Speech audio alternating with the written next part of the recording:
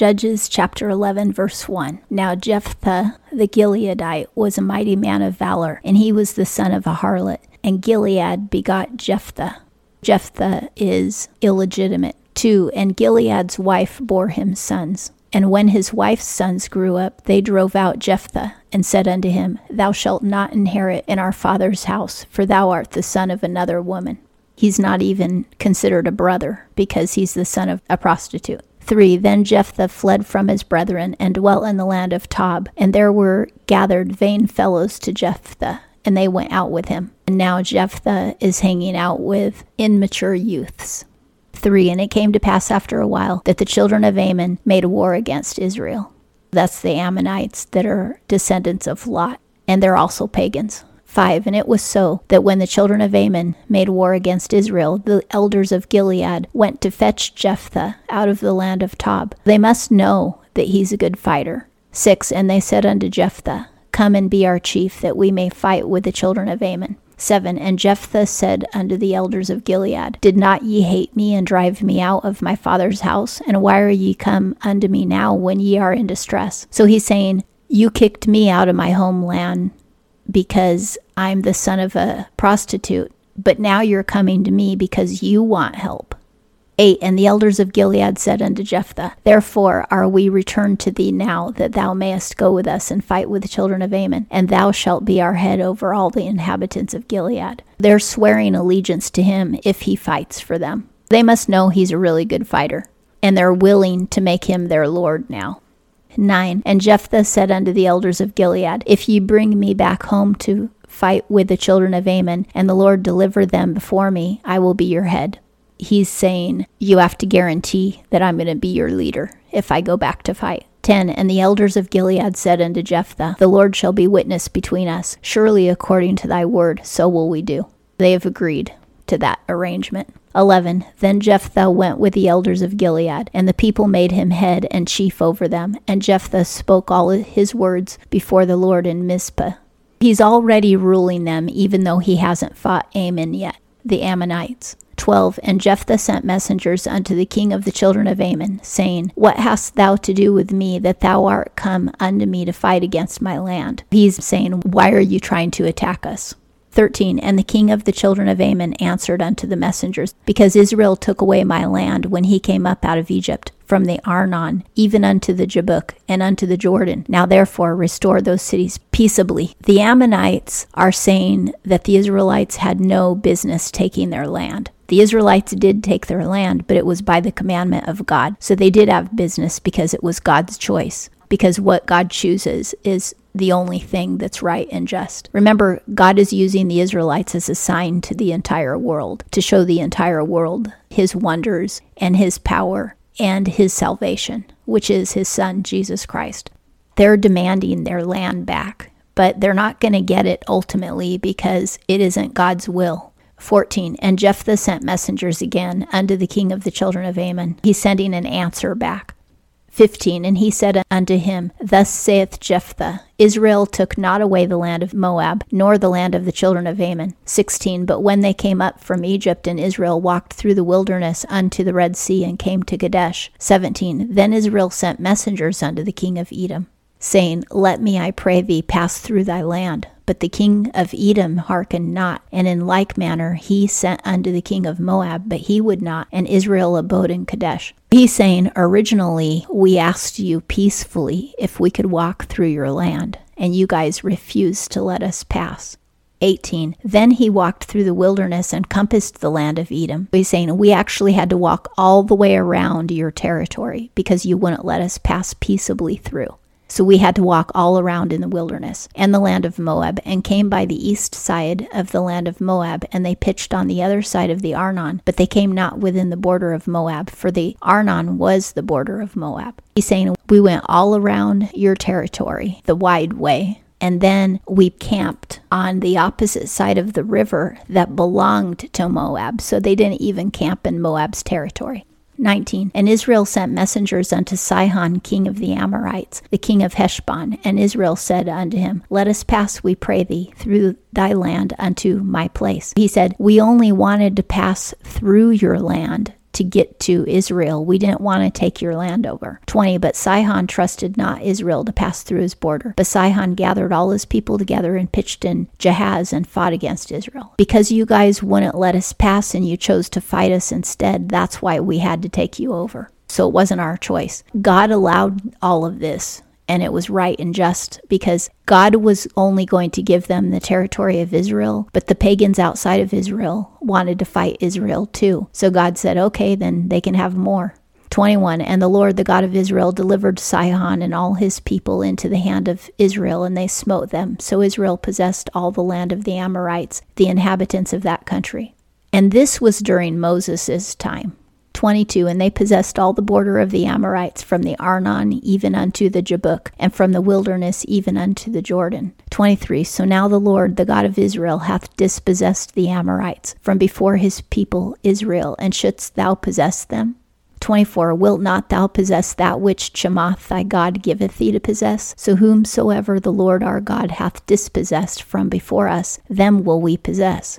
He's saying, if your God had given you land, you would keep it. And because our God gave us this land, we're going to keep it. It's the same thing that you would do. Now, Chemosh never gave them any land, but he was saying, if your God was a real God, you would keep what he gave you. 25, and now art thou anything better than Balak the son of Zippor, king of Moab? Did he ever strive against Israel, or did he ever fight against them? He did want to fight them long, long ago, but once they took the land, he didn't try to fight with them anymore. And they've been on it for hundreds of years. Because remember, after Moses died, Joshua died at a ripe old age.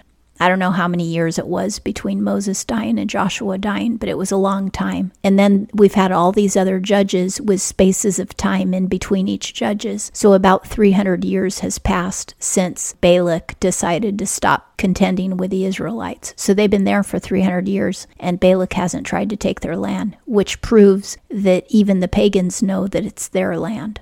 26, while Israel dwelt in Heshbon and its towns, and in Aroer and its towns, and in all the cities that are along by the side of the Arnon, 300 years, wherefore did ye not recover them within that time? So he's saying, why are you all of a sudden saying that we shouldn't have this land when all the last 300 years you never said anything? 27, I therefore have not sinned against thee, but thou dost me wrong to war against me. The Lord, the judge, be judge this day between the children of Israel and the children of Ammon.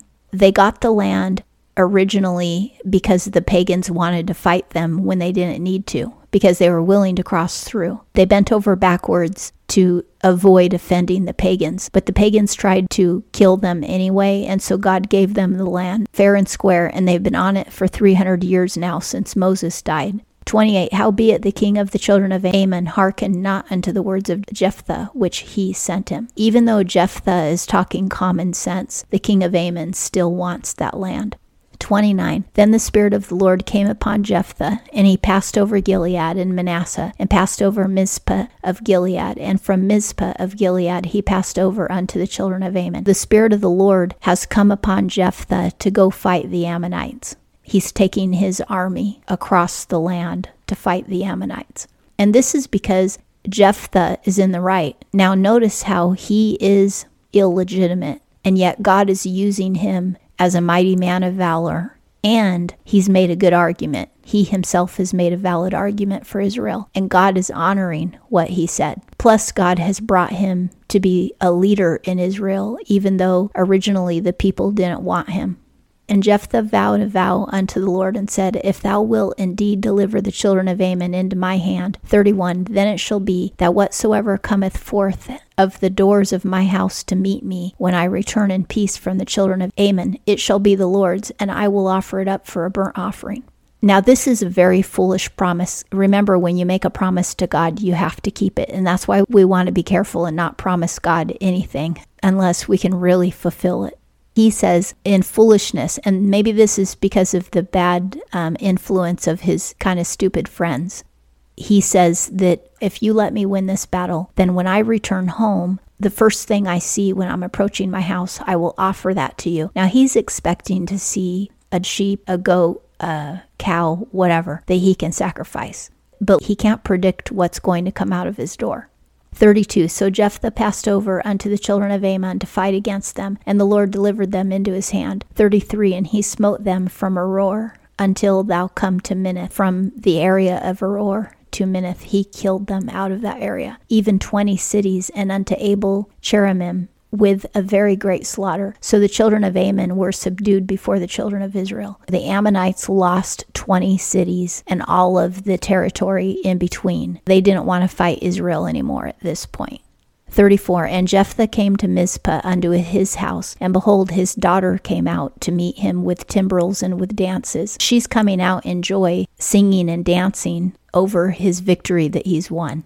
And she was his only child. Beside her he had neither son nor daughter. At this point he realizes how foolish he was, but he made a promise to the Lord. 35. And it came to pass when he saw her that he rent his clothing, which we know is a sign of grief. Whenever the Israelites rip their clothing or put ashes on their head, this is because they're very sad. And he said, Alas, my daughter, thou hast brought me very low, and thou art become my troubler. For I have opened my mouth unto the Lord, and I cannot go back. Now he isn't angry at her. He's telling her she caused him trouble, but it's the same way that you would tell somebody you love that they're a lot of trouble. And he's saying that she's caused him grief, but it isn't her fault. She had no idea what was happening, that he had made a promise to the Lord. So she came out to rejoice over his victory, and now she's going to be the sacrifice because of his victory.